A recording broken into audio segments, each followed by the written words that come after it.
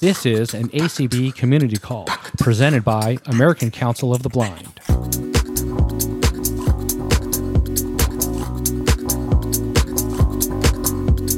This Unmute Presents community call was hosted on Tuesday, February 7th, 2023. Hello, everybody, and welcome back to another Unmute. Welcome, everyone. A couple reminders here at the top. We wanted to remind everyone that make sure that we let everyone get their first questions answered. So we'll take second questions after everyone has a chance to get their first questions answered. Also give the same respect to everyone as you would want for yours. So let's try and be kind to everyone and make sure everyone gets their questions answered. Also, wanted to let you know we do have a new email, and that is feedback@unmute.show. So email us there if you have any questions, comments, concerns, any of those things, if you need to get a hold of us. And Michael has a special surprise for you. So, Michael, do you want to discuss your surprise? Yes, I will. You can hear me, right, Marty? Just want to make sure I can hear you. Something. Good. Mm-hmm. Yes. Are you sure it's me, though? That's the true question. Anyway, from what I understand, I hear I have a stunt double. Yeah. Well, so I'm going to play something in here in a few minutes that I had a little bit of fun creating, and I'll explain that. But before we get into that, I do want to recap what has been published to the Unmute Presents podcast feed. If you haven't heard that, go subscribe to the Unmute Presents podcast feed. As you know, we're live every Tuesday at 10 a.m. Pacific time. That's 1 p.m. Eastern. And these calls are shortly turned around into a podcast form replay. Sundays, we publish something where we can teach you how to do something. So I do some work for the Whole Foundation and Learning Center. And on Sunday, I published a blog post using LaunchBar and Text Expander. And if none of those make any sense to you, feel free to check it out, because then you can bring your questions to our live calls on Tuesdays. And then lastly, on Thursday, I was chatting with a friend and a co-host and general all-around good guy, Demasi, and we talked about the state of social media, at least how we see it in 2023. And again, that is available on the Unmute Presents podcast feed. So if you spent any time on social media, or if you've read anything in the technology news, especially in the blindness-related arena, you may have heard of a tool called ElevenLabs. And ElevenLabs is a tool that allows you to generate AI-based voices with scripts, or with text that you give it. So these voices they're very high quality by default, and they allow you to hear the innovations in where voice technology is going. Right now, the system works on a give us text and we'll give you audio back. And you can, if you are a programmer or developer, use the API in order to send text into this tool and get text back or audio back and process that if that's something you want. One of the awesome things about ElevenLabs is if you are a paying customer, attribution is not required in order to be given to ElevenLabs, which means you don't have to tell people where you got the voices, but that's also creepy as well. Because one of the other things you can do with ElevenLabs is create your own voice that is a computer-generated voice. And you'll hear a demo of that in the end. I sent it some audio, which kind of butchered my voice. And if you're listening to it, you'll hear that here in a second. Slightly more higher pitch and not quite the voice that I like. But that's what happens when you mix my voice and the Blind Shell voice together and tell it to make a voice. So that's what our voices would sound like if they were together. So I'll play this 3-minute audio for you real quick. And then after that, I'll give you a updated version of my voice so you can hear what it sounds like when you just send it my voice directly. So with that, I'm going to mute, and here you go. Welcome everyone to Unmute Presents. I'm Marty Stand-In, a temporary AI voice, and I'm here to let you know when you can listen to us live. Every Tuesday at 10 a.m. Pacific Time, 1 p.m. Eastern, Michael Stand-In and his co-host will be here to bring you the latest and greatest in technology. Hi there, I'm Michael Stand-In, your host, and I'm excited to be here today. Let's dive into the world of tech together. Before we get started, I'd like to acknowledge the ACB community. They play a huge role in making this show possible. From connecting on Clubhouse to hosting on Zoom, moderating and streaming on ACB Media 5. Absolutely. The ACB community is fantastic. They're dedicated to making tech more accessible and understandable for everyone. Thanks, ACB community. And with that, let's hand it over to Michael Stand-In and his co-host. Thanks for tuning in to Unmute Presence. Thanks, Marty Stand-In. And thank you, listeners, for joining us today. My co-host and I are ready to answer your questions and explore the exciting world of technology. Marty and Michael, the hosts of the Unmute Presence podcast, were two individuals who shared a passion for technology. They had met through ACB of Oregon and decided to start a podcast to share their love of tech with others. Every Tuesday at 10 a.m. Pacific Time, 1 p.m. Eastern, Marty and Michael host a live podcast. Their well-prepared discussions and contagious excitement for their subject matter make for an engaging show. And finally, here is Michael's voice that was generated with the same tool that generated all of these voices. This is with a single 5-minute sample. I'll follow up on Unmute in the future to see if adding more voice samples improves the voice. Tune in live at acb.community or download the Unmute Presents podcast on your favorite podcast platform. And as you can hear, that is astounding. I'm going to go real quick and give you guys one more quick sample, because what I did is I fixed that voice so that way it actually is kind of how my voice should sound better when I gave it the actual data that it needed. Don't forget to get your hands up, because we will take those here in a moment. But I'm going to stop talking, wait about a second, and then let you hear a synthesized version of my voice saying a line that I forgot to put into a podcast demo. Before that, though, quick reminder. If you nudge items over in Reaper to deal with them later, don't forget you need to nudge them back. And that is my quick demonstration. What do you think, Marty? You haven't heard these before.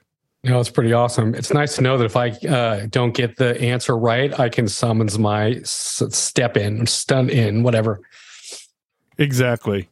So, that was the quick demonstration I had. Wanted to show those voices to people, especially if you hear about them. It'll be interesting where voice technology goes in 2023, and just to add another level of complexity to the AI jungle that we have found ourselves into.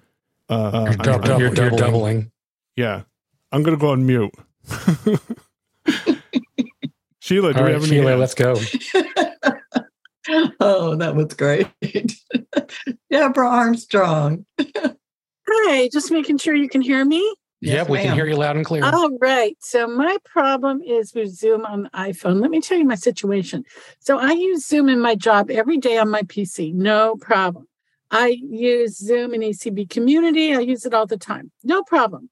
But every once in a while, my paratransit is late or something, and I'm stuck having to attend a work meeting on my iPhone in Zoom. And that's where these problems happen. I know a lot of blind people use Zoom on their iPhone, so I'm trying to figure out why I'm having all these issues. The biggest issue I have is that the iPhone switches over to speaker, even if I'm hooked up to a Bluetooth device when the meeting starts.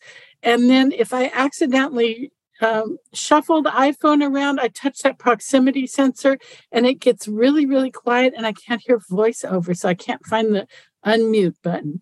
How do I, turn off the proximity sensor so it won't keep triggering, especially when I'm riding a bus and I'm trying to hold my phone and do stuff? And B, how do I get Bluetooth to stay connected? So let's start with the proximity. Are you talking about your phone rotates the screen all the time as the phone turns and all that? No, I have that in the orientation set to fixed to 4K. Okay, so that's not a problem. Okay. So what you're going to have to elaborate a little bit on the proximity. I can help with that, Marty. Go ahead, Michael. So Marty, the proximity sensor is that sensor at the top of the phone that when you put your phone up to your ear, it takes it off of speaker. And then when you remove it from your ear, that's the sensor that tells it to put it on the speakerphone. Gotcha. To answer you, first of all, are you using like AirPods or just general Bluetooth headphones? I'm actually using MFI hearing aids. Gotcha. I have not paid that much attention to it because I thought, at least with AirPods, and of course that is different could be different for MFI hearing aids. When I connect to a Zoom, it does offer me the ability to, or it just automatically stays on my Bluetooth. I wonder if you tap on the audio output button, which I believe is towards the top, can you switch back to the hearing aids? Do you know? Well, the problem is it ends up on speaker, and I'm trying to find the audio output button, and that's when I hit the stupid proximity sensor. Oh, if I could just turn that proximity sensor off, and then it gets really, really quiet, and I cannot hear voiceover to find anybody. So well, the interesting thing is once you have earbuds or a headset hooked up, you shouldn't go to speakerphone. So that's an odd thing. Not a problem if I have wired earbuds, but when I'm riding a bus or something, it's really awkward. I want to throw the thing in my pocket and not worry about it. There is a setting, and I'm trying to find it, that would allow you, it's not ideal, but I wonder if you disable the automatic speakerphone, if that's only for phone calls or if that would work for Zoom as well. I could certainly try it. I don't know why Zoom even uses the proximity sensor. It's not a phone program. Clubhouse doesn't. Right. But Zoom also shows up in your call kit. So I think it's because they're using call kit in your call history. And I think that's why it can use that proximity sensor. So yeah, give that a try. And I will look for the setting. We'll go through some other hands. So if you hang out, we will share that with you, or it'll be on the podcast just so you know exactly what it is. And I will try that. And hang out. Thank you so much. I'm back on mute. No problem. Thanks a lot. Who is next? Jewel. Hey, Jewel. Hey. First, I want to say that last voice actually did sound pretty decent for you. I think it needs to go a little deeper, but I think otherwise it sounds like you. And it needs to speed up a little bit. The cadence is a little bit off. I found that out. Yeah, the cadence was off a little bit. Yeah, it just needs some more tweaking. Yeah. I think that would be really cool, though. Especially if you forget something in the podcast and just want to throw something in, last minute. Be a quick way to edit it in. So for the lady who's just spoke, I did not catch her name. I apologize. I do know, I don't know about the Bluetooth issue. I've never had that issue. But for the proximity sensor, I do know that if you go into accessibility settings, there's a raise to speak thing. And if you turn that off, I think that will prevent it from switching back and forth. I'm not certain, but that would be something you could look around in the accessibility settings. There should be a raise to speak, and there's also a switch to speaker when it has a thing where it switches to speaker as soon as you pull it away from your ear. If you play around with those, that might help. Do note, if you are not trying to actually manipulate the screen, like not tapping on or anything, if you have it on speaker and then you lock the phone, the proximity sensor no longer is going to affect it at all.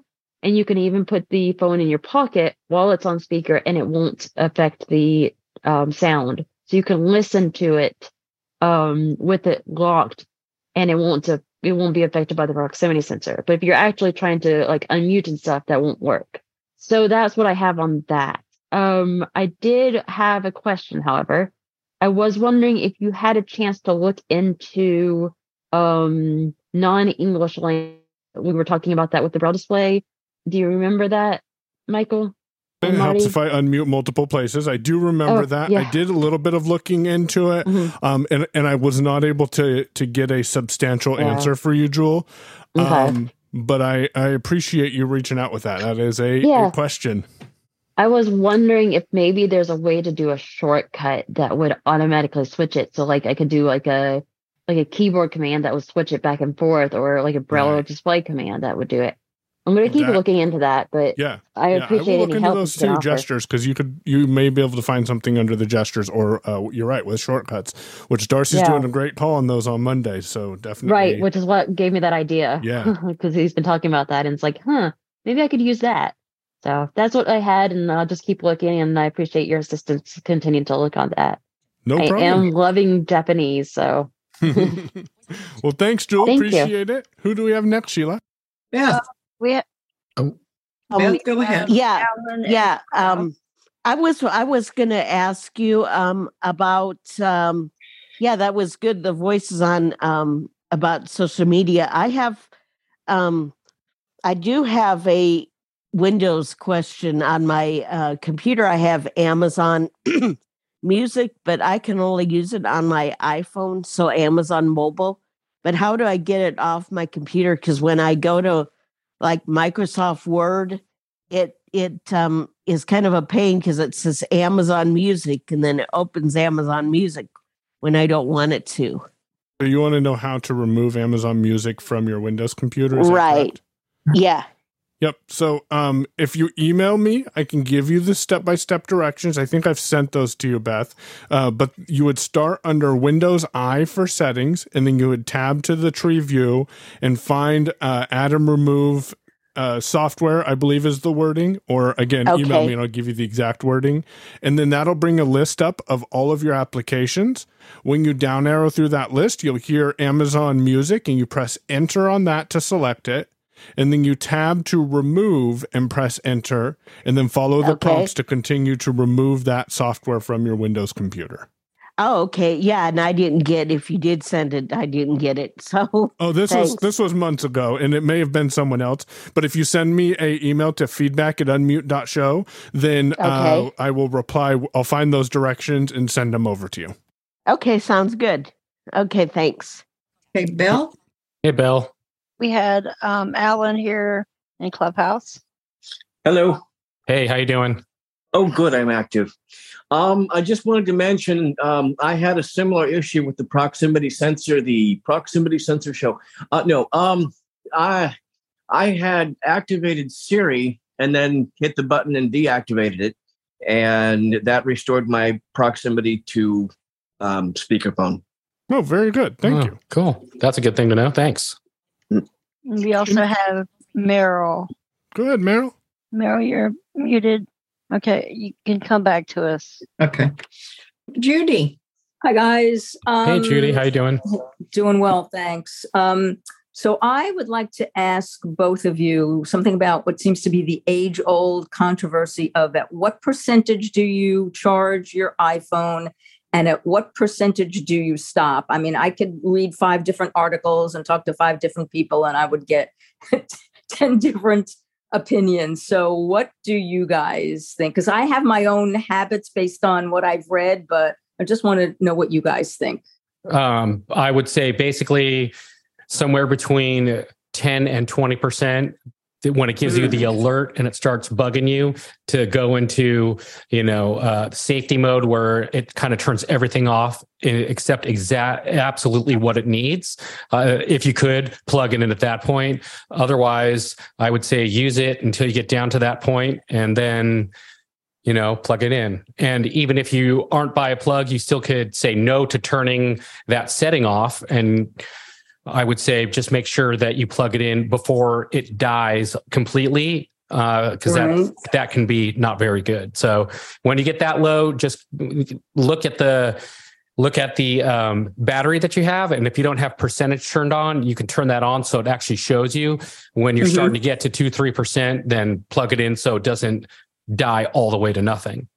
And do you feel to charge it to 100%? Because that's actually much lower than what I have heard from other people, is to let it go that low. And do you feel to charge it to 100%? Because I find that when I do charge it, when it gets into the 90s, it charges much slower. So do you personally feel to charge it all the way to 100%? Well, there's actually a smart charging feature built in now. Right. And what it does is it charges it up to 80% and it learns your pattern. So say like you go to bed every night at 10 o'clock at night, and then you wake up at, say, 7 o'clock in the morning. When you plug your phone in at 10 o'clock at night, it's going to charge it right away all the way up to 80%, and then it's going to stop. And then it's going to know, oh, you're getting up in, 20, 30 minutes, and then it will charge it up the rest of the way. So that way it doesn't burn out the battery, because if you just plug it in and you leave it plugged in all the time and there isn't a safety thing, that kills the battery actually faster. Right. So that's what I do. I just leave it. Yeah. All right. So, Michael, what are your thoughts? I am horrible about battery and thankful that I have this wireless charging pad next to me, because you asked about battery. I said, hey, what's my battery? Because I forgot to charge my phone last night and I got 15%. So honestly, I try to get it between that 20 and 10% because you get those two notifications, and then I try to get it on the charger. Similarly with my watch, when I get that 10% notification, that tells me I need to go put that on the charger. And then for the most part, I just rely on Apple Smart technology to keep the battery health at its optimum performance. And I take it off. And when I take it off in the mornings, it is always 100% because it did slowly charge that from about 2 a.m. until I get up. So that's my... Right. Yeah, I got you. See, I don't charge my phone overnight. I plug it in first thing in the morning. And yeah, so my habits are very different than you guys. So, okay. All right. Well, thanks for that. I appreciate it. It's just, I just find it so interesting that so many people have so many different charging habits. And I know back in the day, they told you, let it go to 0, which I know is not a thing anymore. And there are people that still do that. So I was just... Well, they've made a lot of updates within the software to allow the battery to do different things. One thing I will say is, a lot of times, say, like, you're going somewhere and you want to get a full charge before you leave, and you plug your phone in and you're, say, like at 95% already, it won't charge. It'll just stop at that point because it'll think you won't need really to be charged. So, gotcha. Okay. All right. Thanks, guys. Appreciate it. Yeah, no problem. Hey, Belle? Yes. Meryl, are you able to unmute now? Yes. There you are. Yes. Hey, Meryl, how you doing? God, I am so excited to be in Clubhouse for the first time on this call. I've been figuring it out. Marty and Michael and Belle and Sheila. So I have a Clubhouse question. My question is, before a call starts, you know how on Zoom you can unmute and talk to people? Is there any way in Clubhouse before a call starts that you can do that or not? There is not. So Clubhouse, I tell people to look at Clubhouse a lot like the way that Webinar works. And I've heard other people in community say that same thing. So you're in the audience until you raise your hand, and then the Clubhouse moderator brings you on stage, which is the same thing as giving the ability to unmute. And then when you're done talking, Belle can move you back to the audience, or you can move yourself back to the audience. And then that unmute button in the bottom right-hand corner will no longer be available. It'll turn back into the raise hand. So how do I move myself back to the audience? If you tap on your name when you're on stage, if you tap on your name, then towards the bottom of the screen will be an option that says move to audience. Oh, thank you so much. I appreciate it. No problem. Great. Thank you. Hey, Todd. Hey, Todd, how you doing? Hey, this is my first time being here. And I just wanted to compliment you guys. Okay, so my question is this. Is there a keyboard shortcut for creating shortcuts?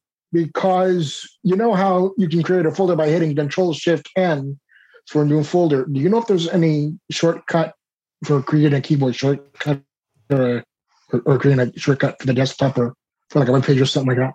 So I'm not sure I'm understanding your question. Are you, Marty?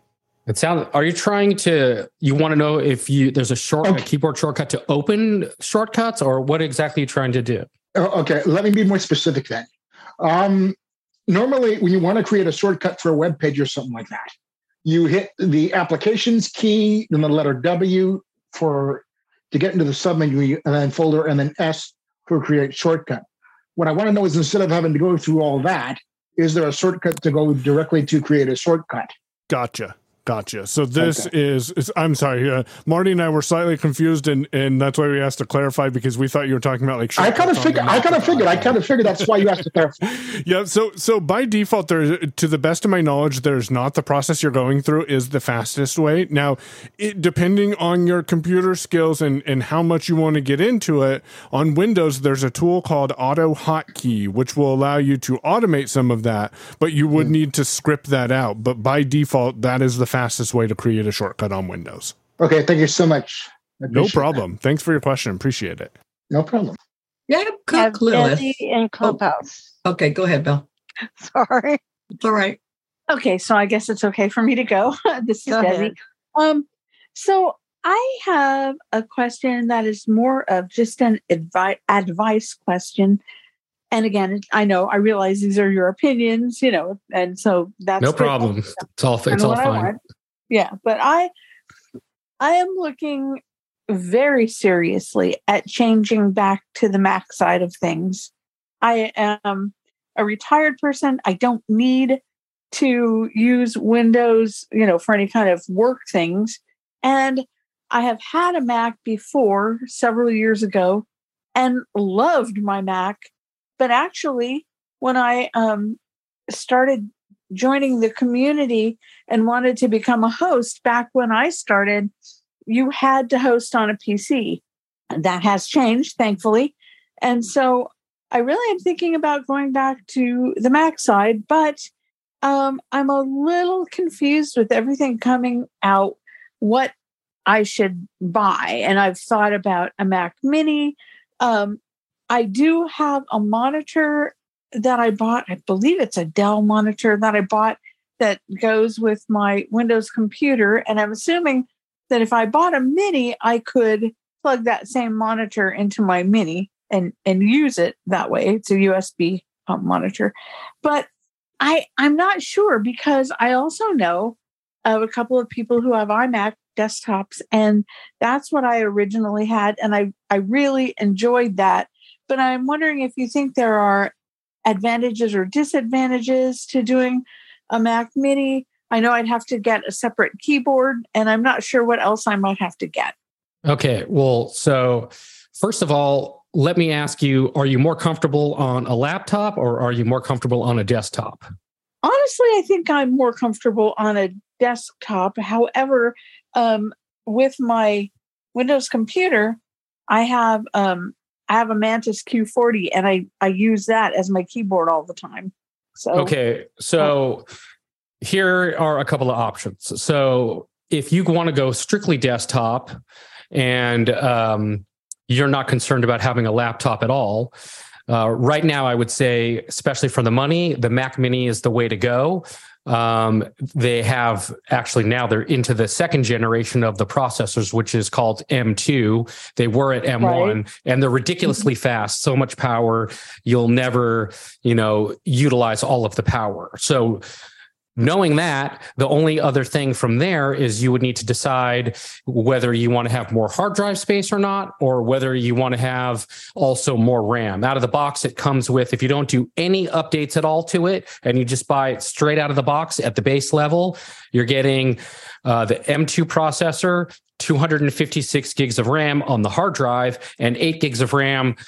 If you wanted to update those, you could boost the hard drive, 512, 1 terabyte to whatever you think you need. Mm-hmm. And then you can bump the RAM up to 16 gigs. You do need to get a monitor, but as long as you get HDMI, you can plug it in. The Mac Mini has HDMI. So you can plug an HDMI monitor into the Mac Mini, and then you can use whatever mouse or keyboard you have, as long as it's actually like a Mac layout. It'd be hard to do it with a Windows one, just because the keys are a little bit different. You could do it, but I would recommend getting one that's for the Mac. And right. Really, but like other than, I'm sorry, I have a Mantis Q40, so it's so I think it's supposed to work with Mac OS, right? I believe so. I mean, you have USB-C on the Mac Mini also, and Thunderbolt. Mm-hmm. So, I mean, you have all the ports on there. The Mac Mini is definitely going to give you more ports than the other desktop, which is an iMac. You only get either 2 or 4 ports on that one. I really would recommend going with a Mac Mini. And they're more expensive too, right? The iMacs and the Mac Minis. Yeah, definitely. They're more expensive. You could, I think you're $599 at the entry level Mac Mini with the M2. Yeah, so my wife is moving, and I'll just recap this because I see we have a few hands in Zoom too. My wife is moving to a new office, and I'm helping her and her new manager with computer upgrades and stuff. And we looked at the iMac, and then we looked at the Mac Mini, and we decided on the Mac Mini because you have the flexibility of getting different size screens if you wanted, if that's important for you, whereas the iMac comes in the sizes that they make it available. And then you can also get into that Mac Mini, as Marty said, for $599, which is a lot cheaper than $13.99 or $11.99 as well. Michael, for some reason, for several seconds there, you totally cut out. So it was probably my internet. Can you hear me now, though? Yep. Yes, I sure can. Yeah. So recap, we ended up getting the Mac Mini because it was a lot cheaper than the iMac and gave her more flexibility. And it has the M2 processor versus the M1.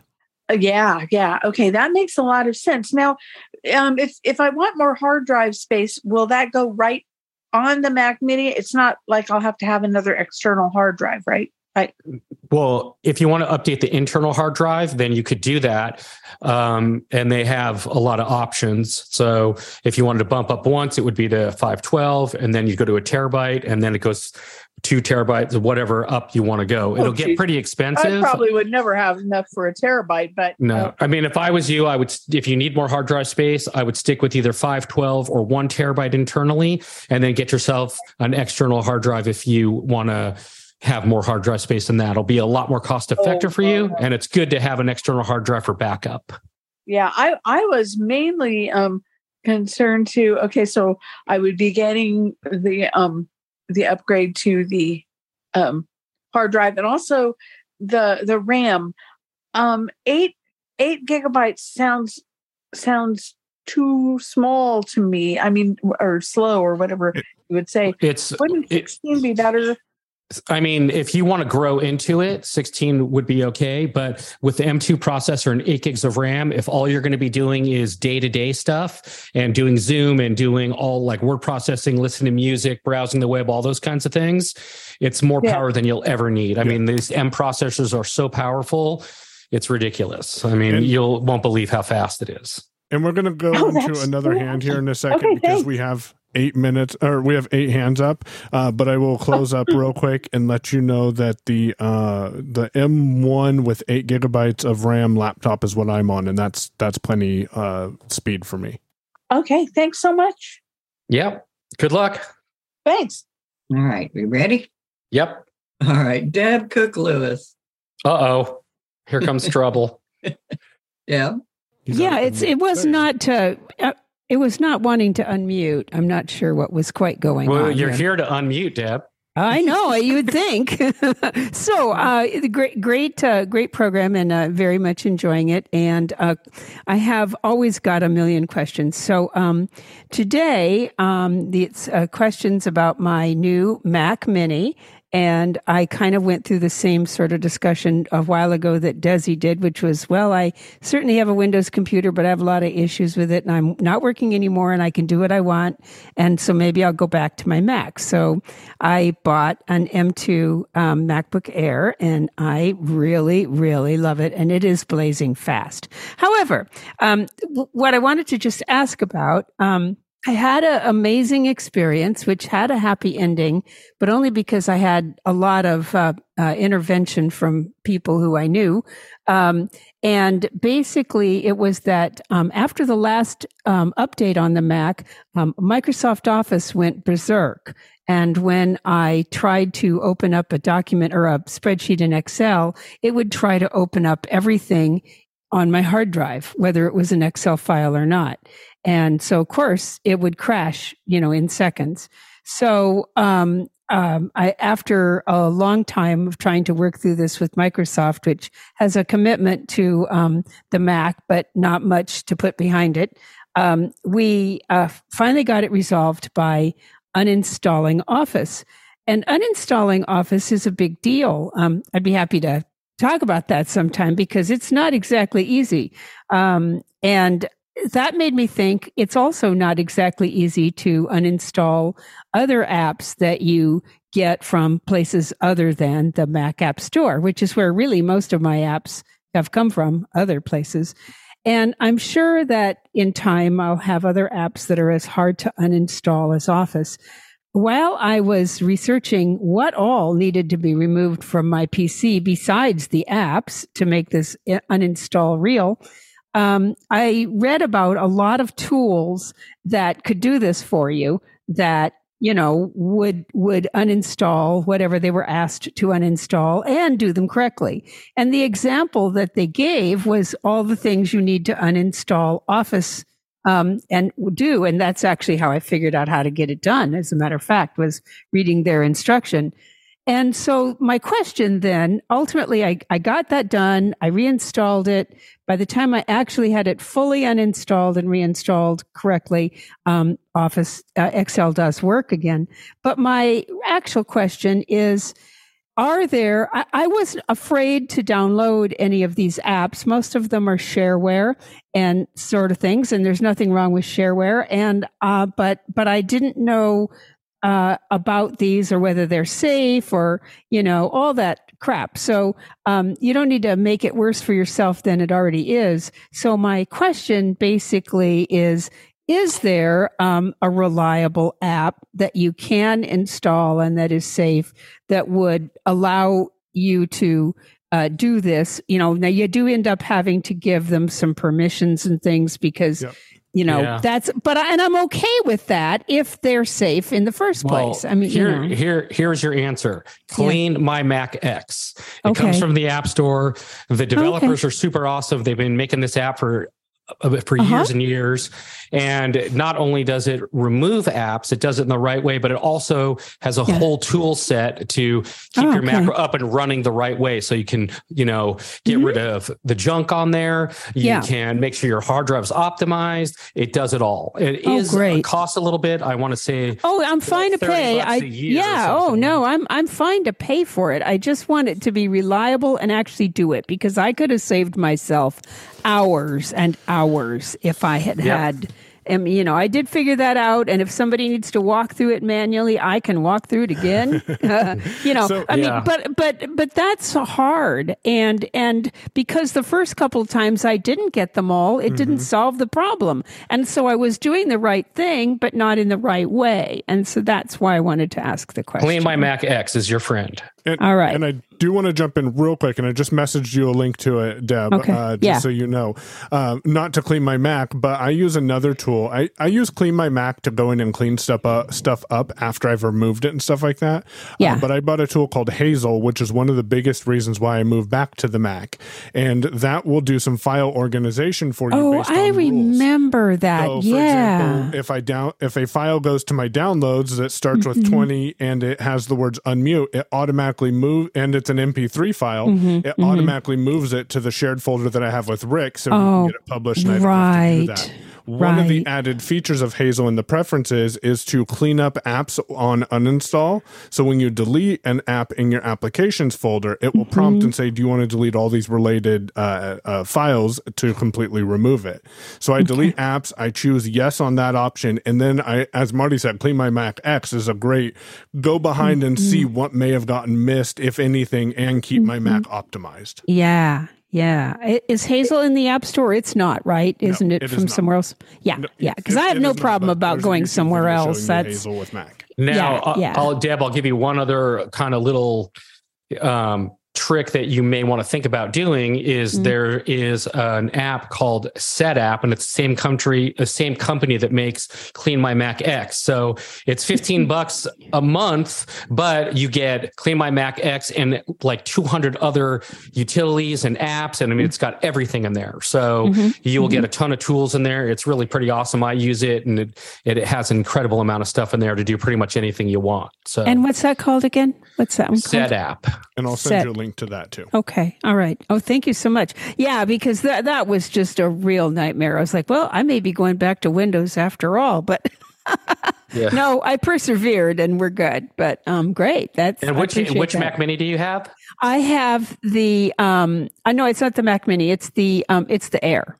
Oh, nice. Okay. Yeah, I have the Air. Awesome. Yeah, I wanted the portability. And by the way, let's say I think it was Desi was talking about the Mantis. You can use the Mantis with the Mac. The difficulty, which is about user, the difficulty with using the Mantis with the Mac is it doesn't switch over the keys thoroughly well.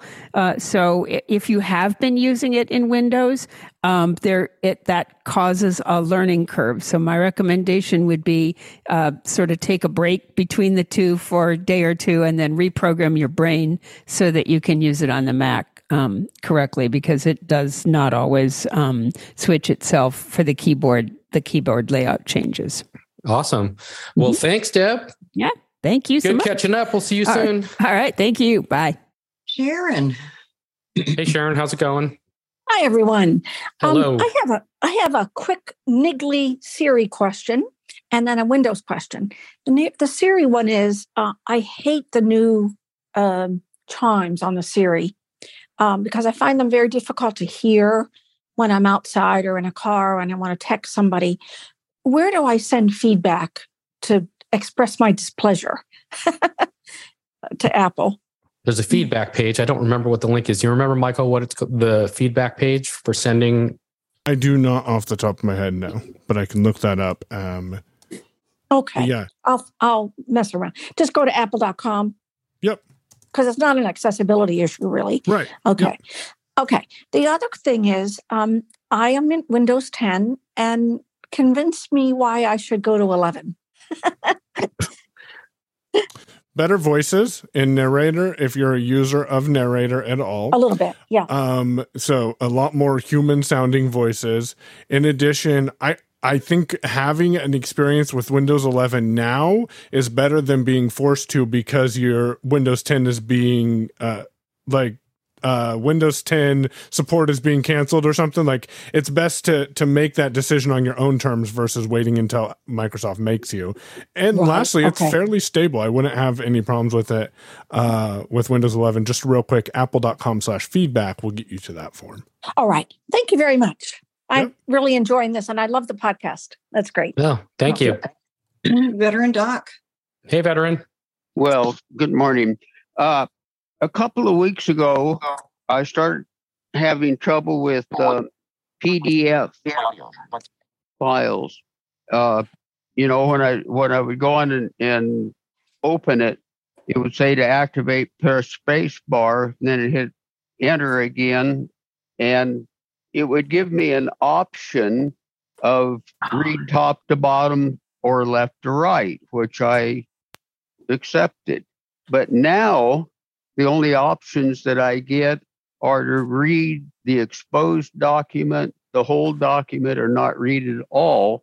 And when I try to copy and put it in a Word page, a Word document, instead of going 2 pages, it's going like 9 or 10 pages. Do you know any way that I can extract the PDF file and get back to that top to bottom, left to right option? Are you a JAWS or NVDA user? Say again? Are you a JAWS or NVDA user? JAWS, and I'm using Windows 11. Everything is up to date on JAWS 23 and Office 19. Gotcha. So here's what I would do. If you find the PDF file in your Windows Explorer, so wherever you find the PDF file, press Shift plus F10. So hold the Shift key and tap the F10 key at the same time. That's the same thing as pressing your applications key. And then there's an option that says OCR with JAWS, and you can choose that, and that will allow you to OCR with JAWS and read the file up and down with your up and down arrow keys and your left and right arrow keys. In newer versions of JAWS, there is also a second option in that context menu that allows you to OCR to Word, which means what it will do is grab all the text out of that PDF file and put it in a Microsoft Word document for you to navigate and manipulate. Okay, and that's in that application menu. Yep. Shift F10 or press your applications key. Because I use the Zoom Text keyboard. Good. Yep. So just press your applications key and you should see those options. Okay. Thank you very much. Yep. Good luck. Take care and stay well. Yep. Thank you. You too. We're running a little short on time, so let's try and see if we can knock out as many hands as possible. Belle, go ahead, Belle. We don't have anyone currently. Oh, okay. Diane Scalzi. Yeah. Hello, everybody. I am eventually going to be acquiring my husband's old. I got to turn off this speech. I am eventually going to be acquiring my husband's old Mac Mini because he's buying a new one. I have quite a new Windows computer, and I don't want to get rid of it. But I do want to learn the Mac. So I figured that I could use his old computer, enough to learn the Mac.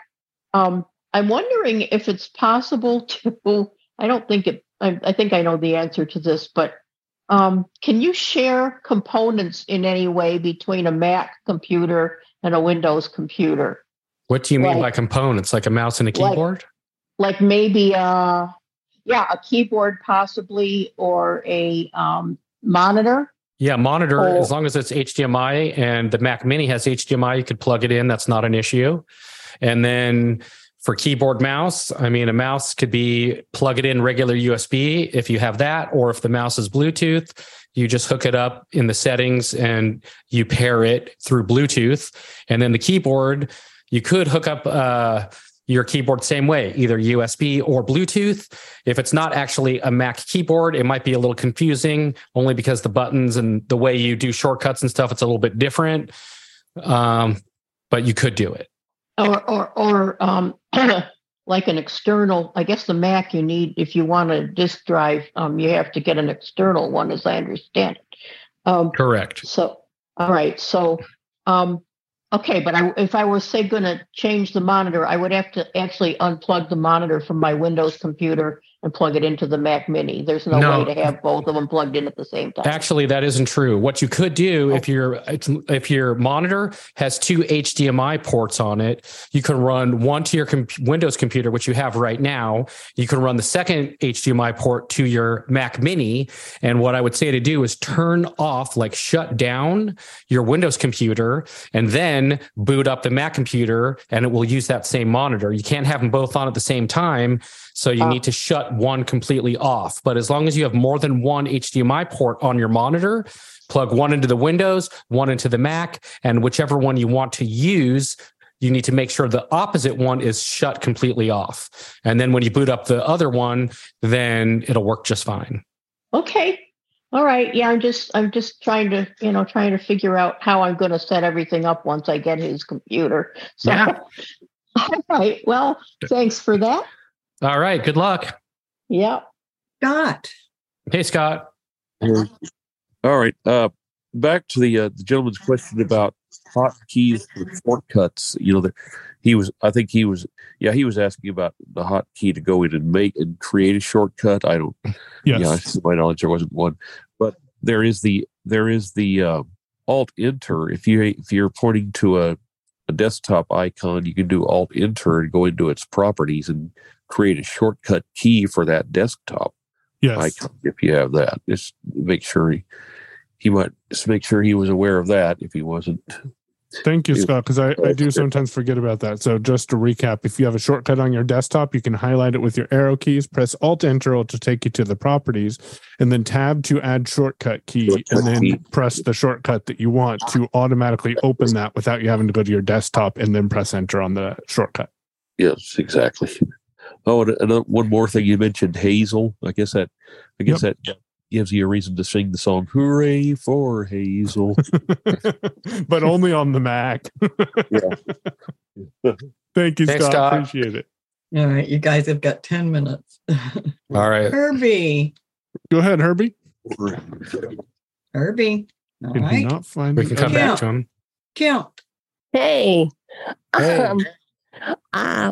2 quick questions. Number one, what's the difference between a MacBook Air and a MacBook Pro? I know one of them is price, but does the Pro have more ports on the computer?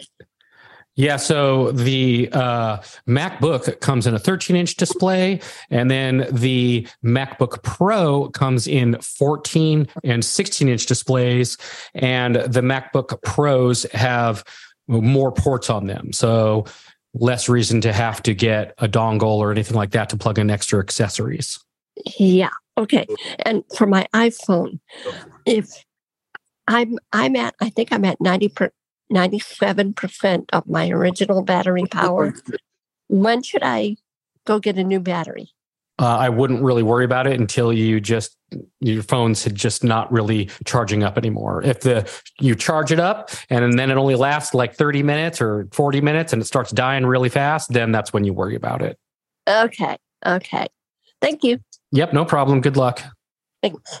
Herbie, can you get unmuted? Okay, let's try this. All right, now we can hear you, Herbie. Okay, so I'm having a virtual device problem. So I've got some tough questions for you. So first of all, one thing I will mention with the Mac Mini is you can bypass the monitor by not actually having one. You can just have something plugged into the monitor port, one of those plug things. That's my understanding is a workaround. But Desi had mentioned a USB-C monitor, so that would not bypass the monitor at startup, would it? No. Okay. Now for some real tough questions. Tweezcake on the Mac. Now I do realize that it's not as developed as the Windows one, but one of my questions actually involves both. One, is there a way to bring up the actual federated timeline on the Mac? Because it shows up on the Windows side, but does not on the Mac side for Mastodon. Not that I have found. Okay. And two, is there a way, like, a lot of times both posts are boosted from other sources, and I want to be able to focus on the other source and be able to follow them. And on either platform, I've not really found a way to do this. I can do Control L or Command L to bring up the followers, and I can arrow down to, like, the secondary source, but it doesn't seem to focus on them. Mm-hmm. So... Yeah, honestly, what I've been doing is I've been using Mona on my iPhone to follow people in that I want to go back and follow that have tooted things. I almost said tweeted things. Yes, tweeted. It's tooting now, not tweeting. Yes. All right. Well, very good. Well, I got to go play with virtual devices on my Zoom now and see what is going on. So. Thanks, Sounds Herbie. good. Hey, you've got about 5 minutes. All right. Elizabeth, you can unmute. We'll come back. All right. Austin. Hey, Austin. Unmute, Austin. If you're on the phone, it's on the bottom left. If you're on the computer, it's Alt-A. Otherwise, we'll wrap it up. Yeah, let's go to the next one. Beth, I believe she's already asked a question, but she's the last hand right now. No. Oh, you're a different Beth. Okay. I'm sorry. Can you? You're Beth. You're first, then me. Okay. Well, I was going to ask because I use System Access, but I also use NVDA like for the internet. And when I do Shift, I can't tell if it's doing capital or how you do that because it doesn't say caps lock on or caps lock off. Yep. There's a setting in the NVDA preferences. Press NVDA KE plus N, tap the right arrow key, and go into the voices settings. I'm sorry. Excuse me. What was it? Because my phone was talking. Yep. NVDA key plus the letter N. Go into preferences and then go to in your preferences. There's an option under, I believe it's speech, that will allow you to signify if you're entering capital letters. And send us an email, Beth, to that email I gave you earlier, and I can find the exact process for you. Yeah, because I don't know what the NVDA key is. I'm still kind of learning about it. Gotcha. All Perfect. right. Yeah, send us an email because we're coming up on the hour. Elizabeth. Okay, cool. Okay. Hey, great. Hey, how you doing? Okay, great. So we segue to. I've never been a Beth. Beth is small and things that I'm not. Anyways, it's good. So that's cool. My question is, well, let me put it this way. I've noticed that my Siri, when I'm on Bluetooth, is delayed. So when I press the button on the side, it seems to be more delayed in version 16 in the latest iOS than it was previously. Yep. Yeah, they have some bugs in Bluetooth that they have not worked out yet. So the way to combat that is when you invoke Siri, you need to wait a second before you start talking. And when you're done talking, wait a second before you let go of Siri.